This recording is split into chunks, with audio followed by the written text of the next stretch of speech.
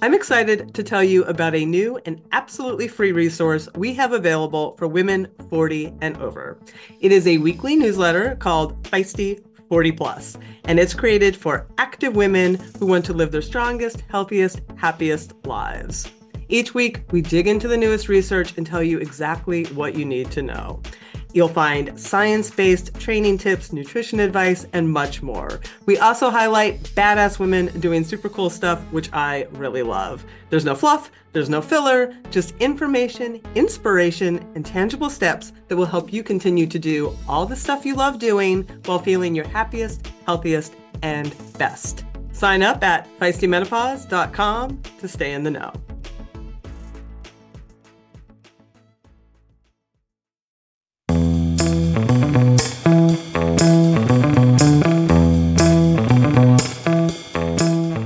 You are listening to Hit Play, Not Pause, a Feisty Menopause podcast for active, performance-minded women. I am your host, Selene Yeager. Each week, I bring you advice from athletes, scientists, researchers, and other experts to help you feel and perform your best, no matter what your hormones are doing. This show is a production of Live Feisty Media. Hello, strong, feisty women.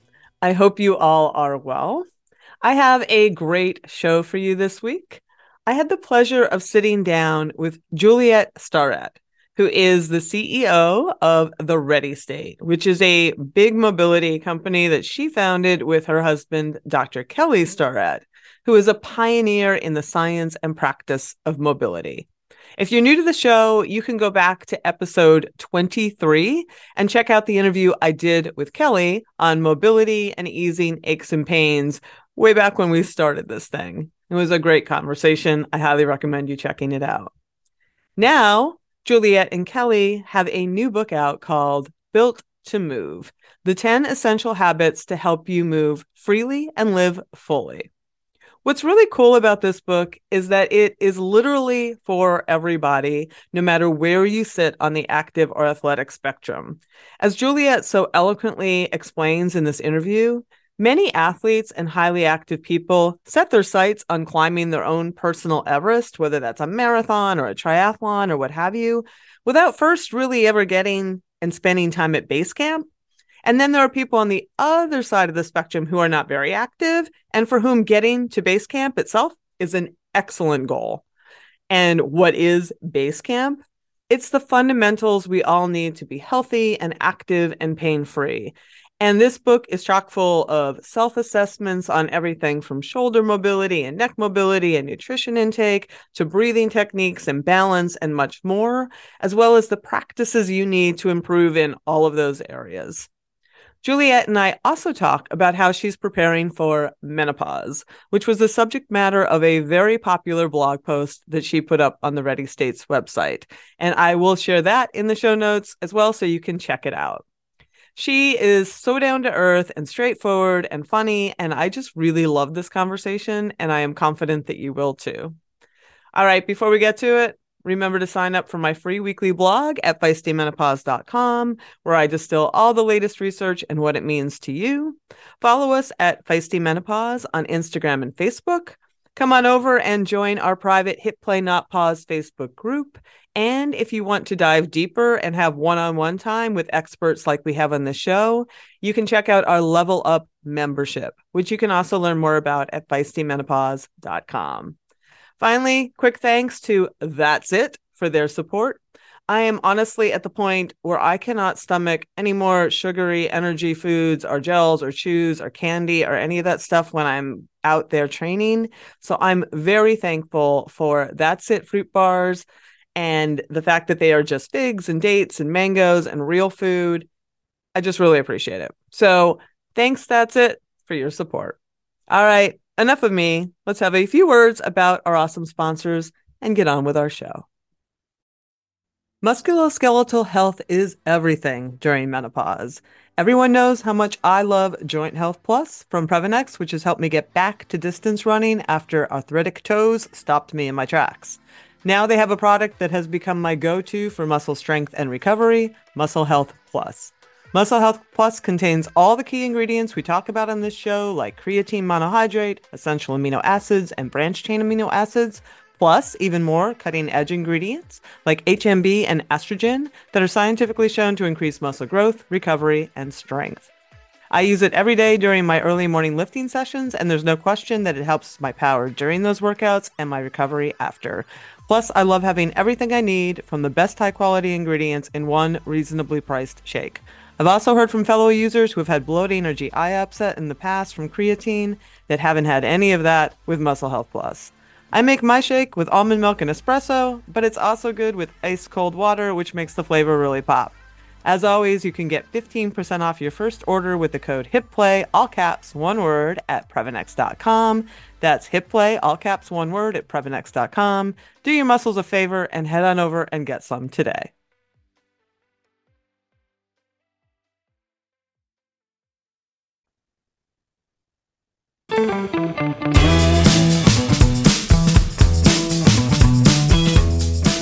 All right, Juliet, as we had mentioned before I hit record, Kelly Starrett is the only male that's ever been on the show. He holds that distinction because he's such a friend of Roar and all things, Next Level and all things that Dr. Stacey Sims is involved with and us. So he's also a girl dad. He's a girl dad, so he has that distinction too. So, and he can do a split.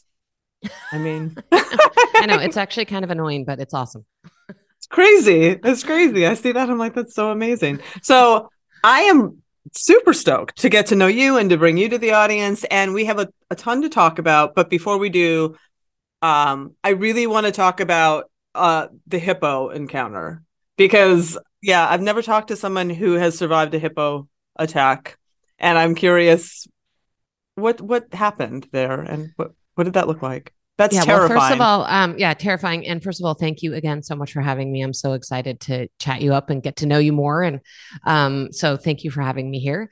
Let's see. So how do I set the stage for this? And I'll try to give a Reader's Digest version because I think the story in and of itself could probably take an entire hour, which nobody wants to hear. But the backstory is that I was a Division I rower in high school and college at Cal, but then I went on to become a river rafting guide. And in mid 1997, I was invited to try out for this extreme whitewater team. I had really no idea what it was. I actually didn't even know it was a sport. I didn't know it was a thing. I didn't either until I read probably ever heard of it. Yeah. No, most of your listeners, it's a real fringe sport in the US, but interestingly, in the world, it's really not. Like if you go to certain countries in Asia, like Japan, Eastern Europeans are really into it. Like it's a fully sponsored by the government kind of sport. So it's like one of these totally fringe sports here in America, but like in other countries, it's like taken very seriously as a real thing. And there's been some talk of having it as an exhibition sport in the Olympics. So who knows? But especially back then, which was in the late 90s, it was totally fringe, very emergent sport. And I was like, well, I have this background as a rower. I understand rivers. So, hey, let's go to this tryout. And I was there with like 60 women, zero expectation. At this point, I'm like 24 years old, no idea what to expect. And all of a sudden, next thing I know, I make the team. They actually were only trying out for a single slot. Wow. And how many people in a boat? There's 6 people in a boat. And at that time, the boat was made up of what were truly the most major whitewater legends on earth, like a woman, Kelly Califatich, who was Meryl Streep's stunt double in the 90s movie, The River Wild. I don't know if anyone remembers that movie. I do. With Kevin Bacon. Mm-hmm. And right. Like you're old enough to remember that movie. And for those of you who aren't, it's worthy of, it stands the test of time in a really funny way. And women who are in the Whitewater Hall of Fame, national champions. I mean, these women were like legit. And they also had been part of a crew of women who had gone around in the late 80s and done first descents on a bunch of really gnarly rivers around the world, like in Russia and Asia. So, I mean, these were like some serious heavy hitters in the whitewater world. And I just think I had the combination of this rowing background combined with river guiding experience. I think that's why I made the team. So I was quite a bit younger than them, had no idea what I was doing. And 3 weeks after I made the team, we were at our first national championships. And again, I have no expectation, no idea what's going on. And we win the national championships, at which point I'm told, okay, you're going to go to the world championships on the Zambezi River in Zimbabwe, Africa in 2.5 months. So get ready and like make sure your life is set up because we're going to be there for a month. because we need, the Zambezi River is like one of the most epic whitewater rivers on earth. That's all like epic, biggest class 5 you can imagine, like laughably big class 5. And we needed to get there weeks early so we could train and learn the river. And so I was like, okay, all right, like this is my life now. So this all was a bit of a shock to me. So anyway, but as we, when you've taken the time to go all the way to Africa, we decide to book a post-race canoe safari in a separate part of Zimbabwe called Mana Pools National Park. So just to back up a little bit, we actually go to the World Championships. We win, which was also a shock to me. Because again, like I first of all, 6 months prior to this, I didn't really even know this was a sport. And then next thing you know, I'm competing at a world championship level event with, 60 other countries, very diverse group of athletes and paddlers at the world championship level. And then we win. So, I mean, this is all just like a complete shock to me.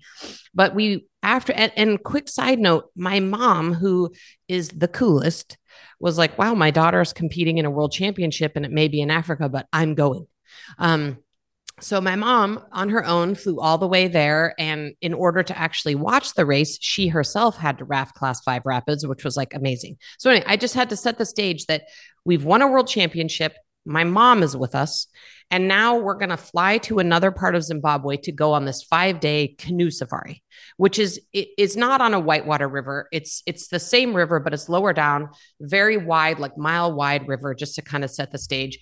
And I knew that it was maybe going to be a little sketchy when we get to the put-in. We meet our guide, Gary, and the entire safety talk is him talking about how many people hippos and crocodiles kill, that he's got this weapon and this, like he's got like 3 guns on his person and a machete.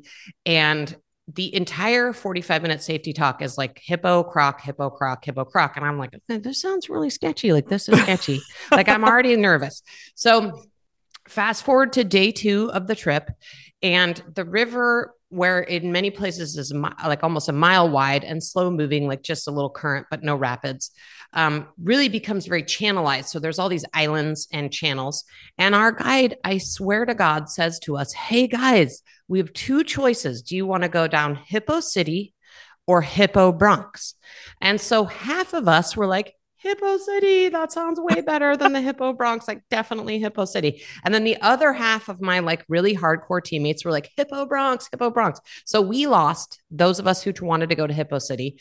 But I can tell you that like we were all nervous. In fact, as we enter this channel, which is maybe like 75, 100, like, basically like 4 lengths of a pool wide. We are dead silent as a group. Like we're super nervous because as we pull into the channel, we can see that there are hundreds of hippos in there, like hundreds. And there's this little current, and we're all silent. Like it is as quiet as can be, silent, paddling along. And I take 1 stroke, and the next thing I know, from at top speed from under the boat, I am being catapulted like 12 feet in the air. Oh my God. And so what Gary, our guide, had told us during the safety talk is that, the lots of gun safety talk is that, hippos are actually just mad and territorial. They're vegetarians, but they're like very aggressive. And so the way that they like kill people is they grab you and attack you with their 4-foot long tusks and drown you and maim you and whatever. So like, that's kind of so he said, if your canoe is attacked, what you want to do is swim away from your canoe. That's like your best hope of survival. So we're like, okay, so I actually, right before I was launched, I actually saw, because the hippo hit right by my side of the canoe on my right side. So I'd like taken a stroke, and then the hippo came from underneath. And what's crazy is they're super fast underwater and you don't know they're coming. So it wasn't like I saw a wake. I didn't see anything. Like all I saw was a huge hippo mouth. But because the hippo had come with such speed and force, before it could chomp down on exactly where I was sitting, I had already been launched like 12 feet into the air and then into the water with my boatmate, Brooke. Now, thankfully, my mom had been in the was in the boat with the guide. So, I mean, that's just one of those like luck of the things. And, at the time my mom was like maybe 60, but still like she wasn't young, and it probably would have been bad if she'd been the one to go in the water. So my teammate and I, Brooke, are in the water, and we have about a 50. So it's like, imagine 2 pool lengths. We've got like a 50 to swim to the nearest island. And I think I was like already swimming before I even hit the ground, like hit the water. But I mean, that was the moment that was the scariest, right? Because we know we're in the water with one aggressive hippo who's already mad. And then we'd just been catapulted into the water where we had seen another 100 hippos around us and probably crocodiles. And we have to get to this island. So, I mean, I did my greatest, like Phelps level swimming to this island. And thankfully, we both made it to the island. And the only like injury other than to our psyches was on my toe. I actually had a cut like on one of my toes. And it was because, and mind you, we're in like heavy, thick fiberglass canoe. And so mind you, the hippo's 2 tusks had come all the way through the bottom of the canoe, right where my feet were. And in the moment before I was catapulted into the air, it cut my toe. Wow. And so anyway, the long story short, our guide tracked down our canoe. This is, by the way, in 1997. So like no cell phones or anything. Yeah. Just like really like dawn of time here. And we're in the absolute middle of nowhere in Zimbabwe. Like there's nothing around. So it's not like we could like call for help or get rescued or anything. Like when I look back and think if we actually really had been hurt or injured, like it would have been extra bad. Our guide, Gary, tracked down apparently the hippo did chase our canoe for a long time, not us. And he was able to get our canoe. And he repaired the 2 huge tusk holes in the canoe where I was sitting by duct taping 2 Tupperware lids onto the canoe. And then we had to continue canoeing for like 3 more days, which was like the most terrifying. Like I had just come off of rafting many, many days in a row, the biggest class 5 whitewater on earth. And I'll tell you that the 3 days after that hippo attack, where I was still on the river with huge hippos, 20-foot crocodiles, was like the sketchiest 3 days of my entire life. So yeah, I mean, facing your imminent death has some, it's sort of like an important life lesson. I learned a lot of other things from that experience. But one of my favorite stories about that is that for many years I worked as an attorney, and we would always have to do these team building games and like get to know your friend, whatever. And so anytime we could do like a get to know your, I can always bust out the hippo attack story. So it's like, it has this like nice relevance in terms of like, guess what happened. But yeah, it was a crazy, like this visceral experience of being attacked by a 4,000-pound animal that's like very mad and wants to kill you. Like it's a very weird and very visceral experience. Wow. I'm so glad I asked about it. I just saw him like, I cannot not ask. I mean, I was going through like, I don't even know where I saw it, but I'm like, I must ask her about the hippo story. Well, thank you. Thank you. Yeah, it's always fun to tell it. And it was the context is crazy. And it was just a wild experience all around. So you sort of like then retired that career. At some point you get into CrossFit, you get into mobility. I mean, you guys were, I would argue, at sort of that pointy edge of the whole mobility notions, in the larger sphere, especially of athletics. Like 2009, I think you were doing the mobility workouts of the day, right? Yeah, we started the mobility project, which was Kelly and I filming really crap quality YouTube videos in our garage. And I will say, to give credit where credit is due to my husband, Kelly. Kelly really is the person who popularized the use of the word mobility. He had been in physical therapy school, and obviously there was yoga and stretching, and there was some talk of range of motion, but Pilates. he really, Yeah, Pilates, like that, there was some, he wasn't like, creating the field or anything, but he really felt like mobility was what was really lacking, that people were doing a lot of passive stretching and that mobility was much more effective. And, basically what he wanted to do was figure out ways that people could do what physical therapists were doing to people in their office, but on their own. And that's how the whole idea of mobility was discovered. So it's actually really cool. I sometimes don't think he gets credit where credit is due for sort of popularizing that, and a lot of the mobilizations that people are doing are really actually originally from Kelly's brain, where he was like, okay, well, if I had a patient on a table and I wanted to mobilize their hip, I would do this and this, manually, right, by like touching their body.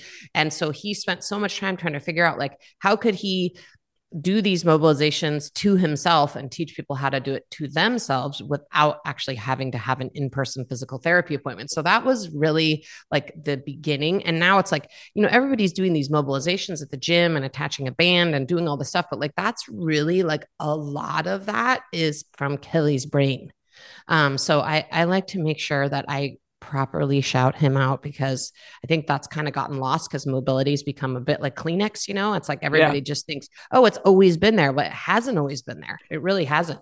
It really, really hasn't. No. And yeah, I 100% like shout away, because he does deserve, and you, and sort of like being sort of the marketing brain behind a lot of this, also deserves, a lot of that credit for sort of getting this out into the larger sphere where inevitably will be adopted. And, and yeah. Which is flattering, right? Like to the extent that like on a really important level, like to the extent we go to some like random equinox and there's someone who's attached like a band to a rack and is doing like, which we see, we're like, oh, that's Kelly. And like, it's cool because that person doing it has no idea. It's just, it's become part of, the training in gym lexicon.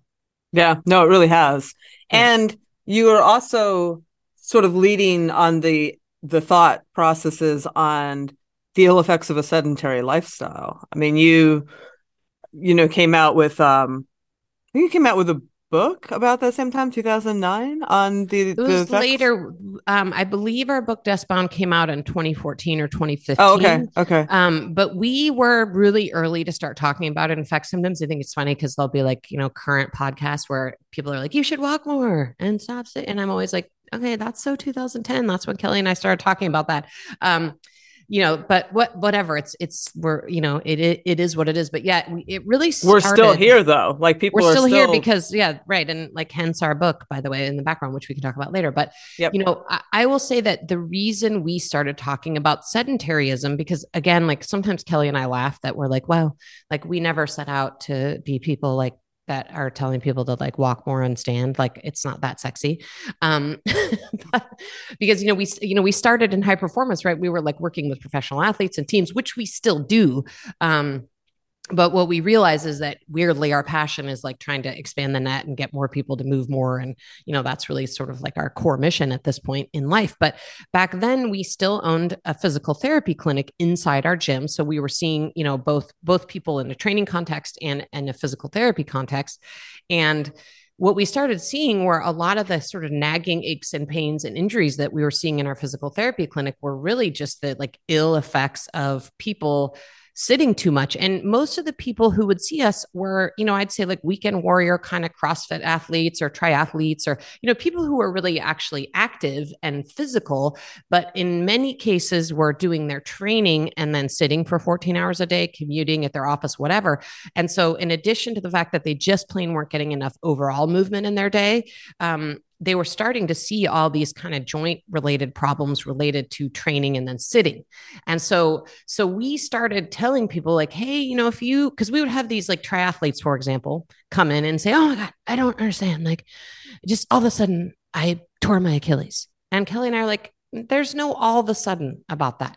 Like, any of these, like, ligament, joint, anything that happened to you, like that's usually like years and years and years and years. And then you do reach a tipping point, right? Like something happens on a day where you reach a tipping point. But like in most cases, it's been years and years of running, moving, sitting, poor movement, whatever the cause is, but it never just happens, right? Like there's always an underlying reason for it. But one of the reasons we started seeing were people really having aches, pains, issues from doing exactly that, just training, maybe doing their 1 hour CrossFit class from 5 to 6 in the morning, and then sitting for the rest of the day with their joints at 90-degree angles.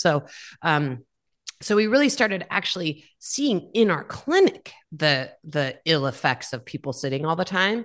And it was almost obvious, like we could have someone in the waiting room who would be waiting in a sitting position, waiting for their appointment.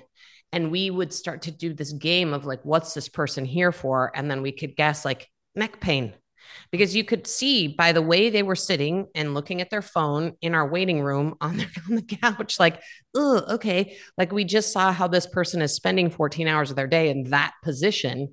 No wonder they're here for neck pain, right? But people were not totally making that connection. And I think still don't in many ways, although I think we're starting as an industry to sort of get that message out. We're starting to do a better job of getting that message out.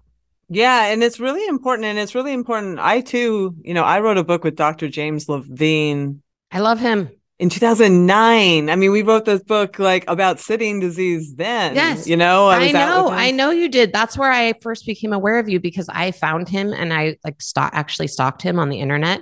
And then I met him in person. And I don't think he'd ever met anyone who treated him like a celebrity sighting like I did.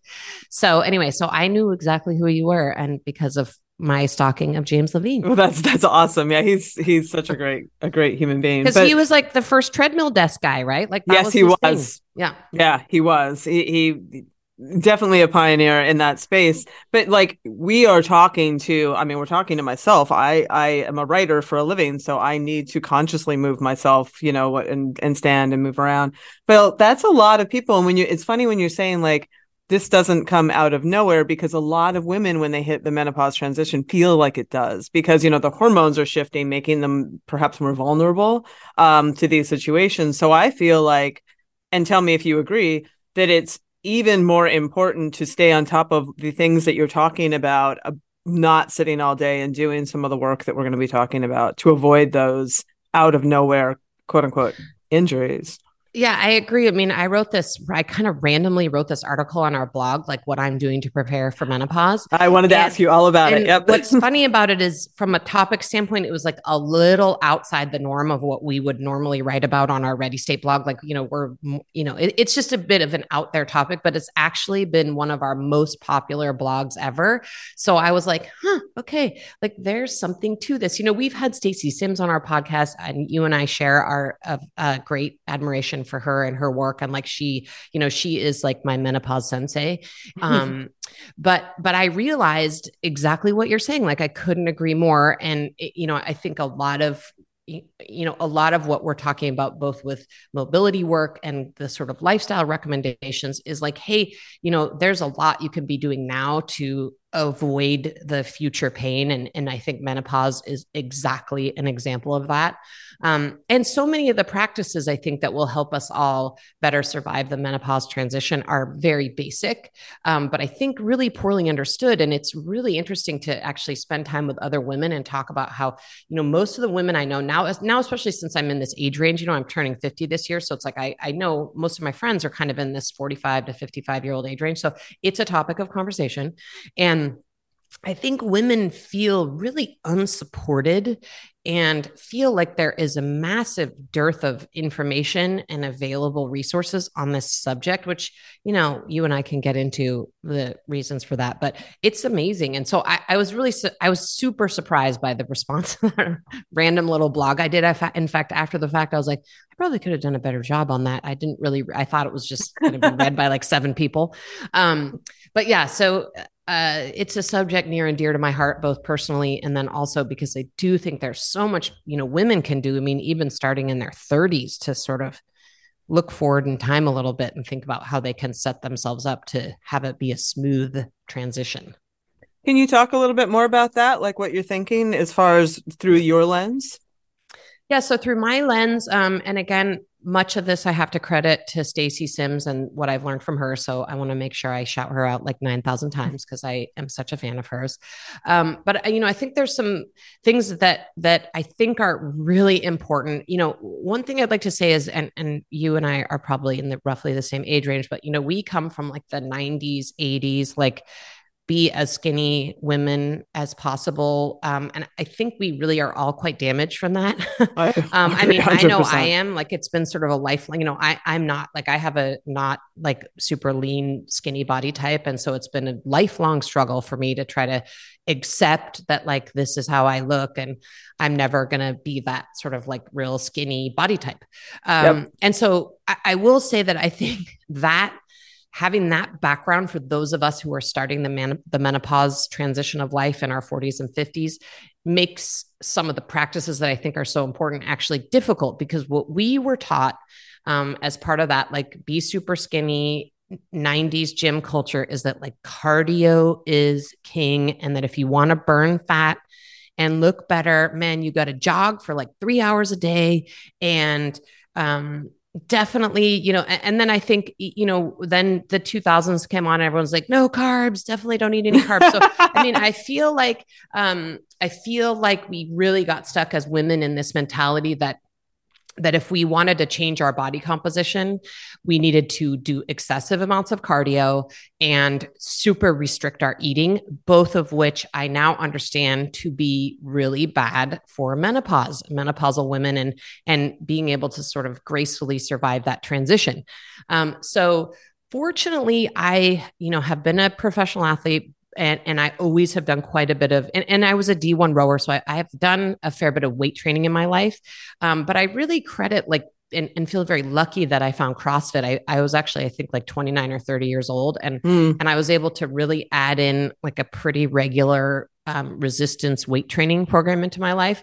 And that really did help me learn the importance of actually having muscle mass on your body, in terms of, like, well, there's like five. To me, I'm like, muscle mass is like your like 401k for aging and menopause. Like, it's everything. Like, I'm just like, muscle mass, like, you can't have enough of it because it's going away. Like, we're all on a down trajectory. So, I feel lucky that I learned that. And I think that's, a tradition that I think more women, especially women that are preparing for or starting to go through menopause, really need to appreciate. I think at this point, what we don't all need in our lives is massive amounts of additional stressors in the form of intense and long cardio all the time. And not to say that there's not, we do still need cardio. Like, we need cardio, of course. But the notion that doing extended cardio with a restrictive diet is going to change our body composition, especially when we're in perimenopause and menopause, is like, it's like a zero-sum game. So I think like that would be the biggest thing I hope women take away is like, man, add some kind of strength and conditioning program to your routine 2 or 3 times a week. And it doesn't need to be awesome. Like, I obviously come from a CrossFit background. I like to do stuff with like free weights and barbells or whatever, but I literally could care less. Like, swing a kettlebell 3 times a week, 100 times, or go to a traditional gym and do leg press and, like lat pull downs. Like, at this point in my training career, like, I'm like, just do some resistance training. And also, this may be controversial, but like, yoga does not count. There are some movements in yoga that are loaded. I would say a couple of movements in yoga are loaded, but like, that is not a resistance training program. Like, yoga is amazing. I would put it in the category of a movement practice. I think it's great for as a breathing practice, as a meditation practice, movement practice, but like please, women in your 30s, 40s, and 50s, like, yoga is not resistance training. Like, please, you have to pick up a load of some kind. Whether that's 10 pounds, 50 pounds, whatever, it's got to be a loaded movement. So I think, to me, those are the biggest things. I think we're dealing with a population of people who we really got very damaged by the messages being sent to us in the 80s and 90s. And then you combine that with, now we're starting to go into this menopause transition with a lot of these really outdated and unhealthy ideas, and like deep rooted, because I will say that I know these things, and then I still sometimes have an instinct to be like, well, if I'm feeling a little bloated, I just shouldn't eat a carb for like 3, it's like, I'm not excused from that. Like, it's really deep rooted for a lot of us. It really, really is. And we talk about it on the show all the time, and we can't talk about it enough, because you still have, and I hear them in my community, they'll go to a Noom, or they'll go to one of these apps, or they'll go to these things, and they have them starting at 1,200 calories, and, or worse, there's these books that are targeted towards women in menopause, they just put them immediately on intermittent fasting and keto, like, 9% carbs from your diet. Just Yeah. like, Yeah. I just want to lay my head Yeah. down on my desk and just, Yeah, like yeah, I think if like, if I could say two things, it's like, man, add resistance training into your life, whatever that means for you, and eat some carbs. And an overly restrictive diet, like, and it is not is going to have ultimately the opposite impact. And everything I've read and learned from Stacey Sims, it's like, you know, and I think this is an ongoing problem that we have, right? Like all these studies, especially I mean, there's already a massive nutrition research is already difficult enough. Then any of it ever done is, of course, always ever done only on men. And that is really true for intermittent fasting. I think, Stacey Sims is of the mind that it's really horrible for perimenopause and menopausal women. And all the studies that have ever showed the positive benefits of intermittent fasting have all been done on men. So it's like, it's either like neutral, like we don't know if it's good for women, or we know it's bad, but we definitely have no data showing it's good. yeah, yeah. It's hard. It makes it, and we don't need to do a whole show of this because I have done a whole show on it, but it does make it hard to get the other elements that you need. You need like protein spread throughout the day. You need, there's all these other things that you need, and it just makes it hard to fuel yourself properly as an active woman, in the time frame that you need to do that. I read that in that piece, though, that you did talk about being a self-proclaimed evangelist of the 800-gram challenge. Like, can you talk a bit about what that is? Huge fan. In fact, it actually got a whole chapter in our upcoming book, or our new book, Built to Move. Okay. And we think we call it Eat Like You're going to Live Forever. But it's two components, which you mentioned, which I'll say. And the first is the 800-gram challenge, which is originally created by our dear friend and nutrition badass E.C. Sinkowski. But it was based on a research study that showed like overall, and a good one, by the way. I realize there's research, like anyone could pluck whatever crap research they want. I'm saying like a very well done, peer reviewed research study that showed that people who ate 800 grams of fruits or vegetables or more had better health outcomes, like across the board. So less disease, longevity, of all the sort of health metrics that we care about were improved. And the thinking behind that is that people are getting the kind of diverse micronutrients they need in their diet from like a wide array of fruits and vegetables. And the standard American diet is like massively lacking in fruits and vegetables. And in fact, most Americans only eat like 5 vegetables. It's like carrots, celery, broccoli, Right. something, right? So in addition to, generally speaking, we're not eating enough fruits and vegetables, we aren't eating a wide array. And so what I'll start by saying is like, let's first talk about fruit and go back to this topic we talked about, which is some very bad advice we all got as women in the 80s and 90s, which has, damaged us all. And one of those things is that fruit is bad for you, which is truly preposterous. I mean, like literally the fact that the banana was demonized by the health and fitness industry is unbelievable. Like people are not overweight or obese or carry belly fat because they're eating apples and bananas and blueberries. Like that is not the problem. Like we're overweight or obese because we have easy access to highly palatable, high fat processed foods like that, and that's what we're marketed, right? Like that fruits and vegetables are literally not the problem. Like knock your head, like no one's ever going to do a study on this, but like someone could probably eat 5 bananas a day and otherwise follow a fine diet, and like they're going to be fine. Like this is not the problem. So I think part of what I like about this is that it just cuts through all this crap advice we've been given for years. And also it's the anti-restriction. I mean, this is like, I'm so anti-restriction at this point in my life. I just am over restriction, and especially for, again, in this group of menopausal women, Yep. it's an expansion. So it's basically saying, eat whatever fruits and vegetables you want. Make sure you get 800 grams. It's actually not that hard to get. I mean, I think for some people, it seems like a lot, but I mean, if you ate 5 large apples in a day, that's 800 grams. So done. Like, great. If that's, or if you, there's just the ways that you can get 800 grams of fruits and vegetables in your life is like massive. It so can be based on preference and choice and what you like and don't like.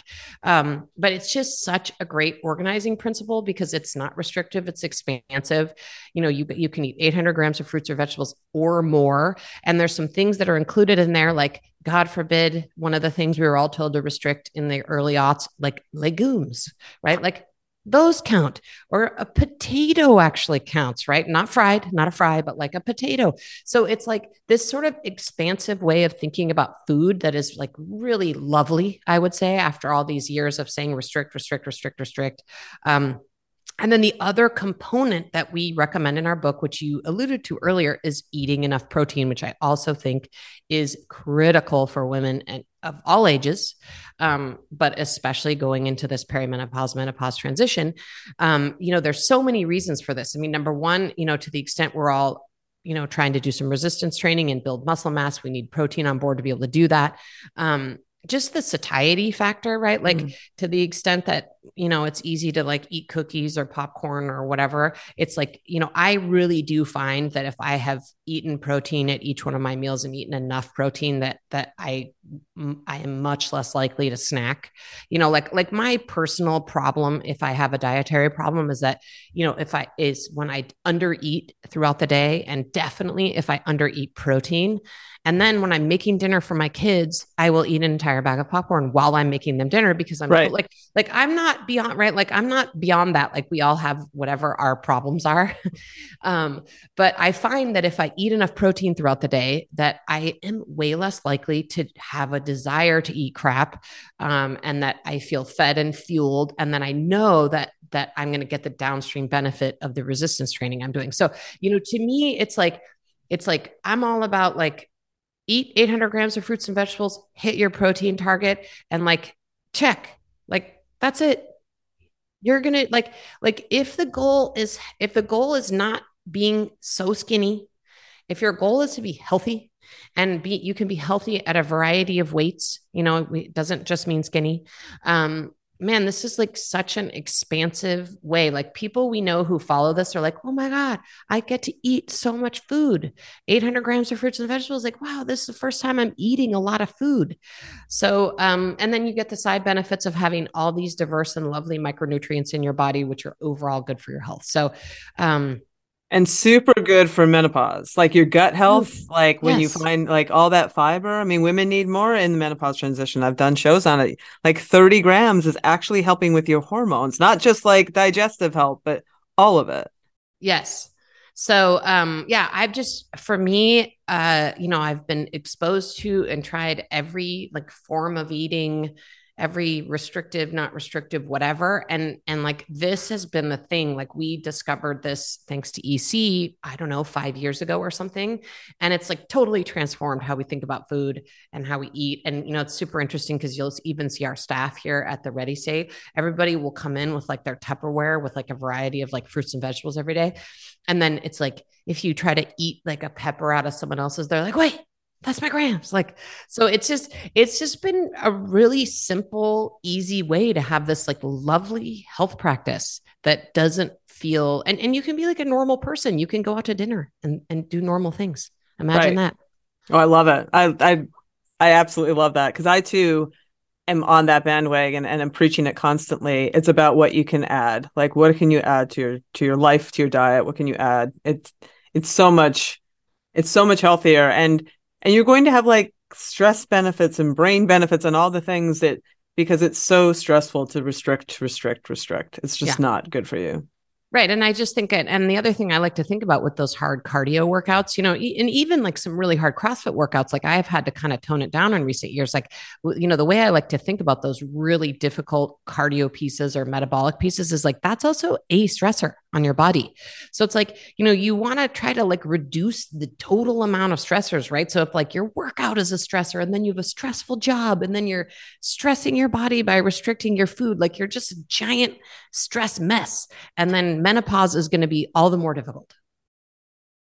Well, and that sort of dovetails into another thing that I wanted to ask you about that you had I think, written about in the piece that we were referring to is that you do, not surprisingly, a lot of mobility work, but you also talk about doing your mobility practice to down regulate and recover in the evening. Like, how are you using your mobility practice?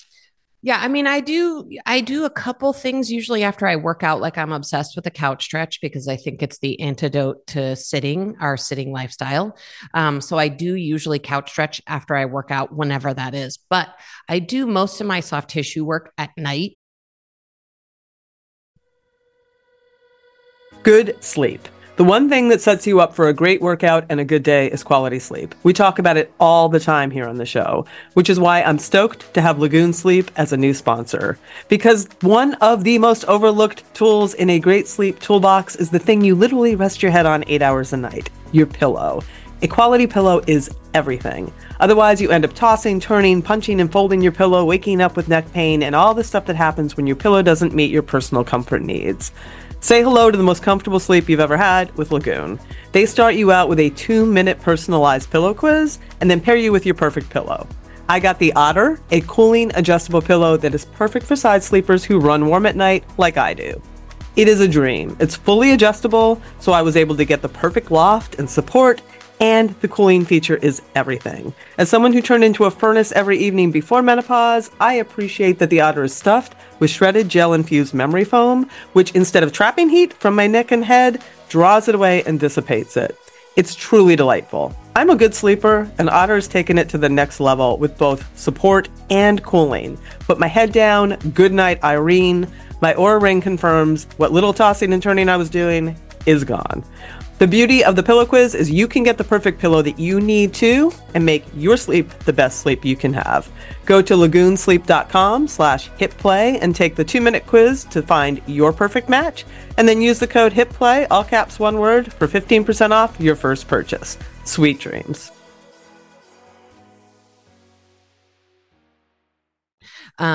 I, like probably most of your listeners, love to unwind at night by watching a little television. Like I love, like, it's just, Yep. I'm doing what everybody else who is listening to this is doing. It's like I'm watching Netflix and hanging out in the night. And that's kind of a nice, transition for me before I go to bed. And so usually I sit on the, we have the strategy, which we call peppering our environment, which is to make it easier to make good decisions.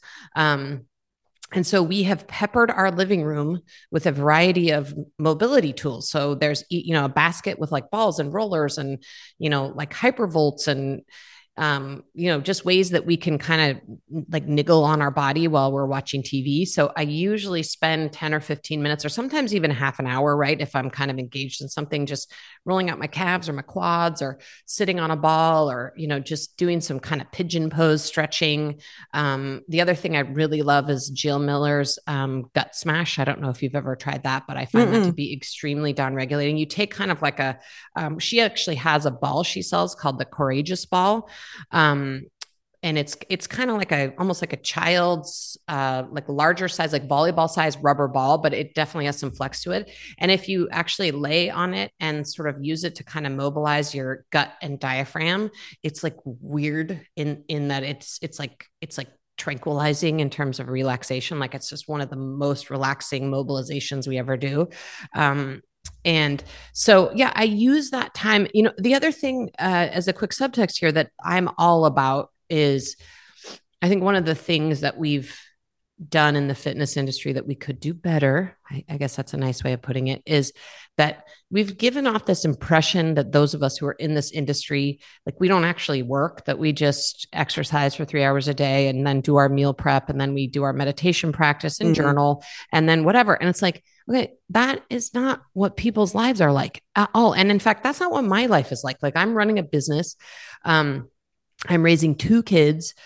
I don't have time to wake up and journal and do all that stuff. Stand outside barefoot and stare at the sun for no, I don't have time for that. Like I'm like making my kids lunch and getting my, like I'm momming and running businesses and answering emails and, and the vast majority of my day is actually in front of my laptop, working, like most people are.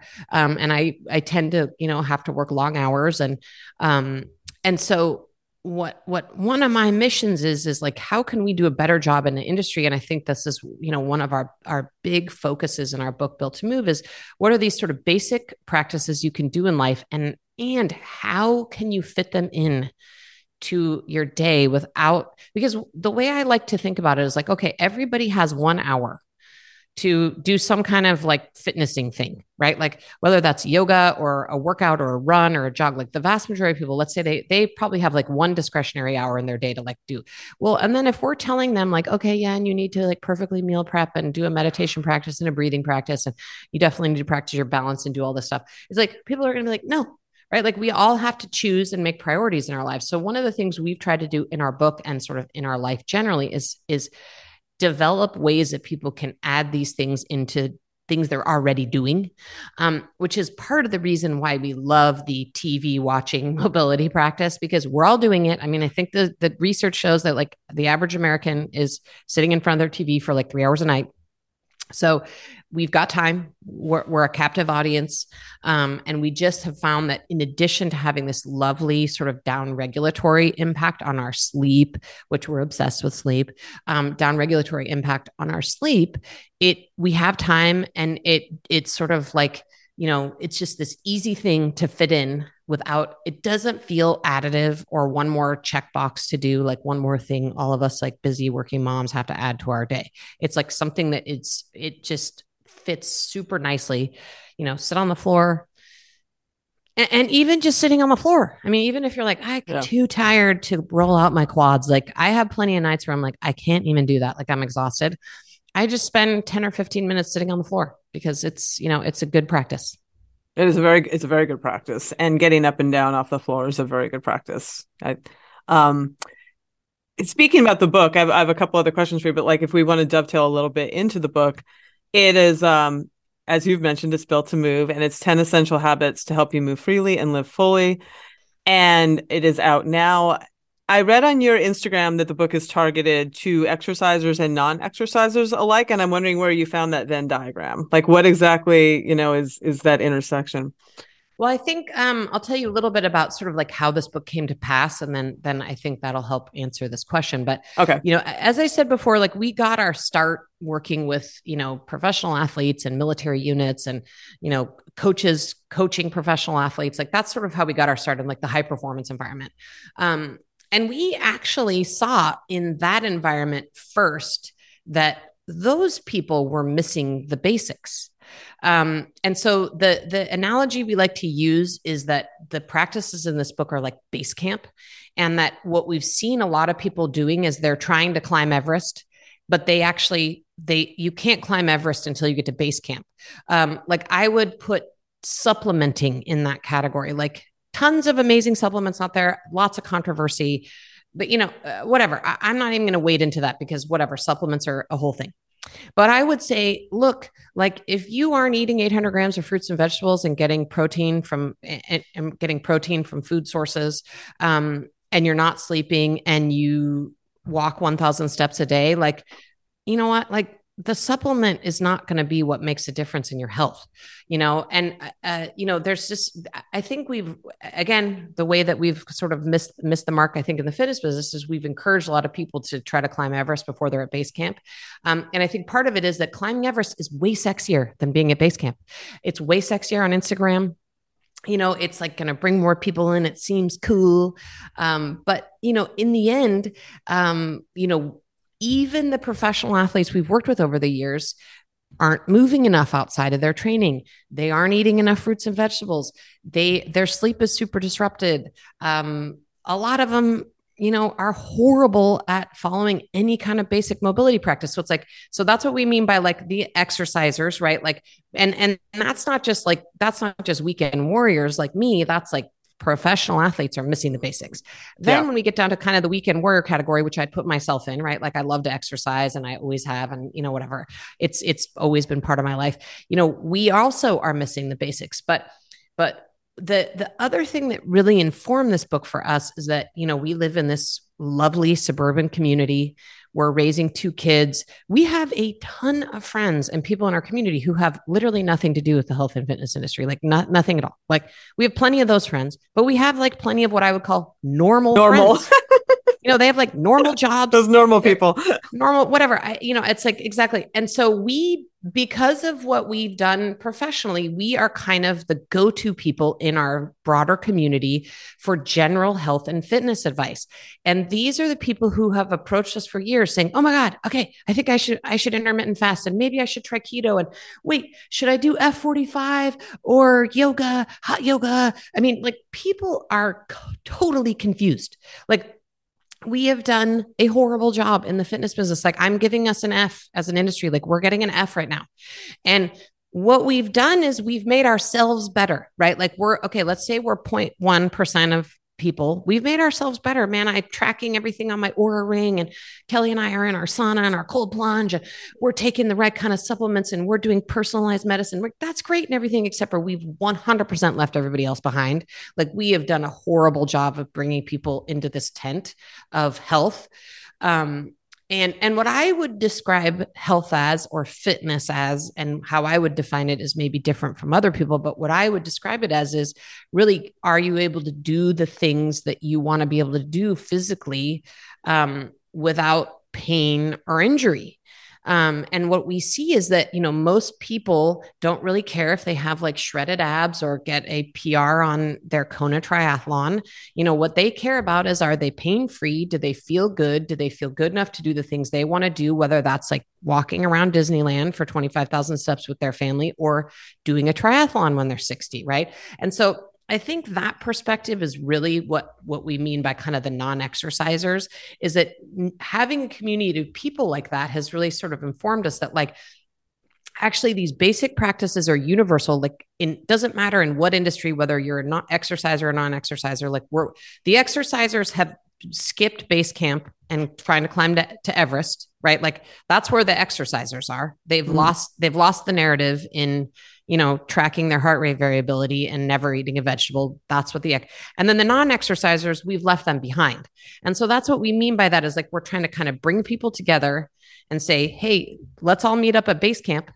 For the non-exercisers, base camp is as far as you need to get. That's awesome.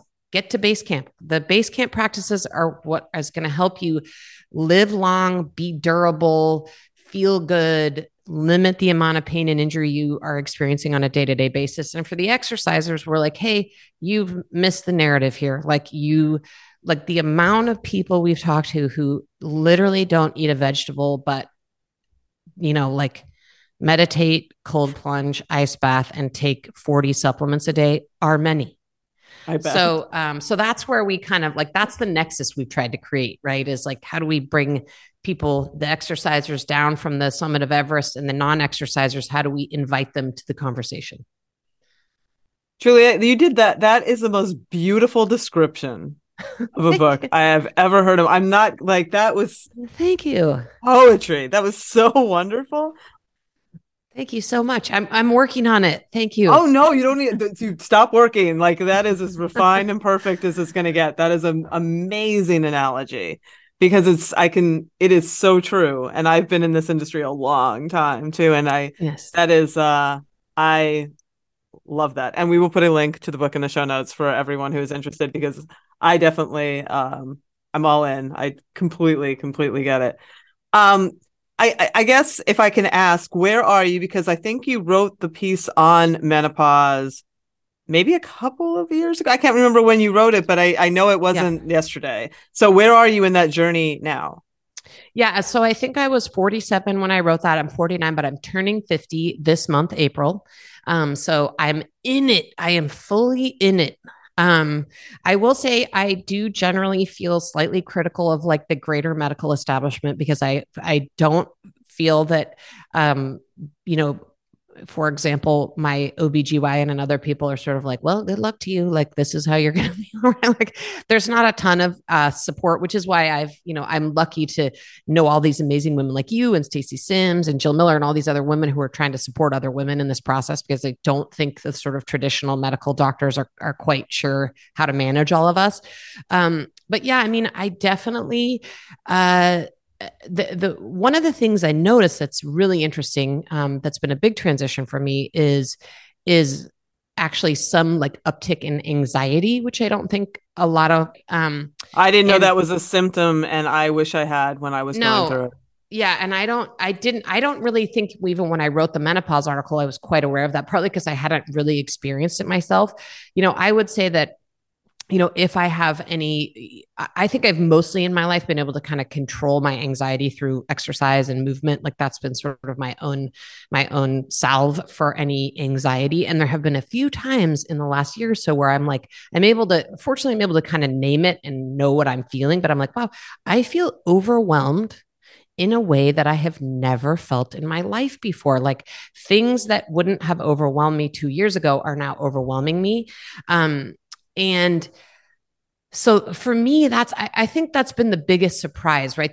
I feel like I've done a decent job prepping myself and, in terms of nutrition and prioritizing sleep and resistance training. And, I think I've done a really good job. I feel sort of good about my approach there, but I think that was the thing that came out of nowhere and surprised me was the anxiety piece. And it does feel like weirdly hormonal. You're like, wow, all of a sudden I feel like I'm overwhelmed with anxiety. And then like 2 hours later, like, and now I'm fine. So Yeah. I think that's what surprised me the most. And I think what's helped me manage it is sort of knowing what it is, like rather than feeling afraid, like, oh my God, I'm super fearful of the fact that I'm having this experience. I've been able to say, okay, all right, this clearly is a perimenopause situation. And it's going to pass and it isn't my full-time reality. So, that's sort of how I've been managing up to this point. But I mean, that was surprising to me. And I think something that hasn't been talked about enough and that enough women aren't getting support for, because I have to think, maybe I'm sort of like middle of the road, but there's probably women who experience 10 times the anxiety that I am and probably with very little support. Yeah, I 100% agree. That was the one that blindsided me as well, and I didn't know what it was.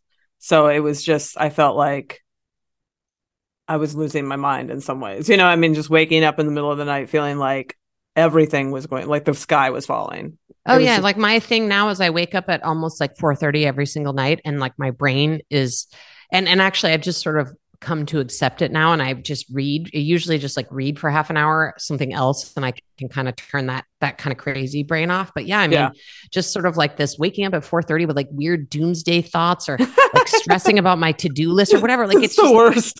it's the worst. And so I mean, I think just talking about it and having more women know that like this is part of the process and it's normal. And obviously if it gets extreme, like, you should see a doctor, of Yeah, course, but yeah, like, yeah. but like until I had literally no idea that was, that was sort of on the menu of menopause until I started experiencing it myself. So that's where I'm at. I'm just sort of like, I'm facing it down head on right now and just trying to do it gracefully and focus on my basic health practices. And thank you for sharing that. I mean, thank you for being open. I'm always when I saw that piece, it just whenever I see a woman of your stature or somebody who's out there also opening up about this topic, it makes my heart grow a little bit because there's still like, it's gotten way better, but there's still this stigma and there's this shame and there's this cloaking, and it just vanishes when people start talking, and it really makes a difference. You are really making a difference. So thank you. Yeah. And I mean, seriously, thank you. Because I mean, besides, honestly, like you and Stacy Sims are the two people right now you're the resources, right? Like that's it. Like if people ask me again, because I'm kind of often like the sort of node of questions about anything health and fitness, at this point, it's like Stacy Sims, Celine, go follow their stuff. Like they're the two people out there that are like really talking about this, making this relevant and supporting women in like an extremely important way. So like giant props to you for what you're doing, because it's such a major time in women's lives and such a huge transition and can be so scary. And I just think the more open and more available everybody is about it, the better it's going to be for more women. So serious props to you and all the work you're doing around this. Well, thank you. And I will say, now that I am on the other side of it, I have come to appreciate the transition can be an amazing place of power. Like you can come out of this thing like there's a lot of power that can come out of it. So it's one thing I will say, if just to add to that, is that this is, and maybe this is just an age thing and has nothing to do with menopause, but as I'm cresting 50, I probably most of my life have been kind of a people pleaser, and I'm cresting into this phase where I'm like, I actually really don't care what people think about me as much. And like, that's a really powerful position, right? Like it's, I have no idea if there's any connection to menopause, but it's definitely like a life phase thing, and it's a nice place to be.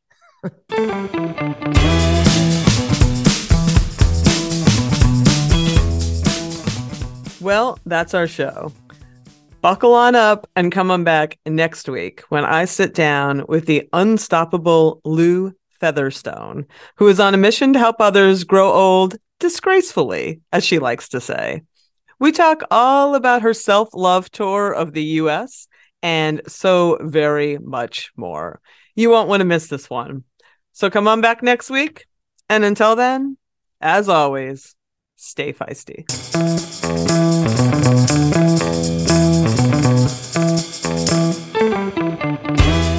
You've been listening to Hit Play, Not Pause, a feisty menopause podcast for active, performance-minded women.